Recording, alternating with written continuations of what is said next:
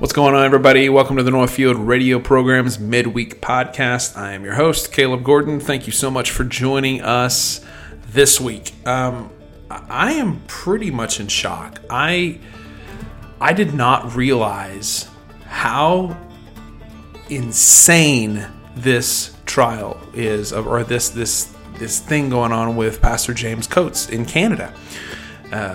He was arrested on February 16th. And the count is really, he disobeyed the COVID-19 laws, which says you cannot gather in church. You can't gather.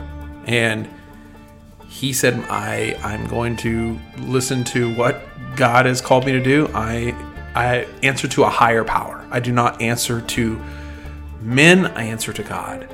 And so he had church service on Valentine's Day weekend, February 14th, and he's still in prison. Now, he's not in a county jail somewhere. He's in a maximum security prison. And he's been there. It's now that I'm recording this on February 23rd. He was arrested on February 16th. He has been in federal prison, a full-blown maximum security federal prison in Canada, for having a church service because it was against the rules to have a church service. Luke chapter 21 verses 12. I think of this in my mind. But before all this occurs, there will come a time of great persecution. You will be dragged into synagogues and to prisons, and you will stand trial before kings and governors because you are my followers. Make no mistake that this entire thing has happened because he is a follower of Christ. No people that are a part of Antifa, BLM, any of these other leftist, crazy Marxist organizations are put into prison if they gather. None of them. They all get together and have their things and have their organizations and their gatherings, but you have a church service. Like, I want you to understand something. If I was a pastor in Canada, I'm a pastor in America. If I was a pastor in Canada, I would have my doors open every single day. We'd have a worship service every single day if I was in Canada. Like, this is ridiculous. Like, when are people going to realize and wake up to the fact that this COVID-19 thing is not for your health and for your safety? It is to divide and isolate us. That's it. It is not meant for our protection. Do not believe this malarkey that it's for your protection, because it is not. This is to control you and to malign and just tear you apart. This poor pastor, like, he is in prison because he gathered to have a worship service. So, well, it's in Canada, so it really doesn't affect me. Guys, it's going to affect you here. We've got to stand up to the fact of this to them. Like, this is insane. Like, we can no longer do this. We have to stand up to the facts of, if we allow this to continue and we don't stand up against the bullying of these insane people, we're going to be in trouble. One of the articles I've read here: Canadians who support religious freedom should be concerned about this case. The arrest of Canadian pastor is connected to a religious practice.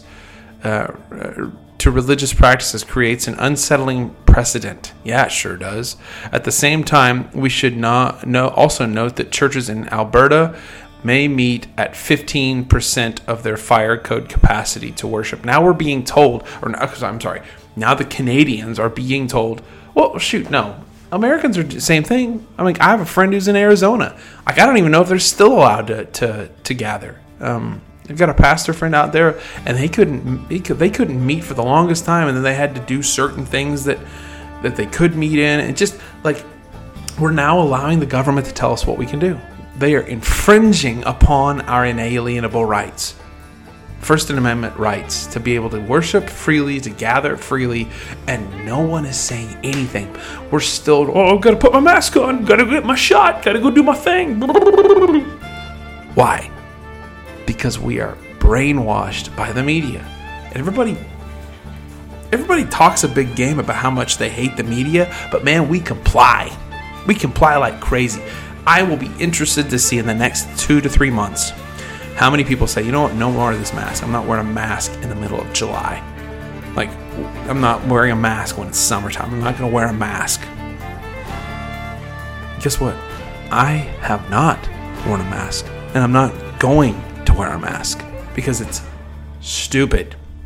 If you feel you need to wear one, I guess go for it.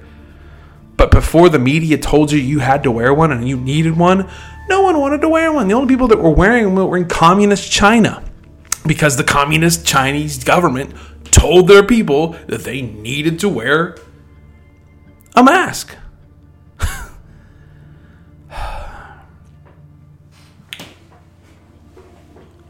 Pastors, it's time to grow a spine. Open your door and have service. Open your door and have services. Stop believing the lies that we're not supposed to be gathering. The scripture gives us very clear indicators that we are to gather together. Gather together. Let's go. Because it's time for us to get together. A pastor is in maximum security prison in a country that's supposedly relatively free. Come to find out, it's not really. Oh my goodness. Guys. We've got to do something different here. Something's got to be different. He failed to comply with conditions. He was legally obligated to follow the undertaking delivered on February 7th. So he got a notice February 7th that he was violating the law. And I also heard, come to find out, that his cellmate that he is with was a drug head, a meth head, and he was coming off of drugs when he was in the cell with him. What in the world? I mean, great ministry opportunity, I guess, right? But the world is literally upside down. And human beings, for the most part, are completely oblivious to the fact that we are being brainwashed and controlled by the elites on this entire thing. Like, it's time for us to wake up. Wow. Oh, it's time for us to wake up on this. Let's remember, churches, pray for Pastor Coates. Pastor James needs our prayers. His family is going through this. He has a wife, he has kids. They're suffering as well as he is suffering. I mean, they haven't seen each other since February 16th. He turned himself in on the 16th because he broke the law.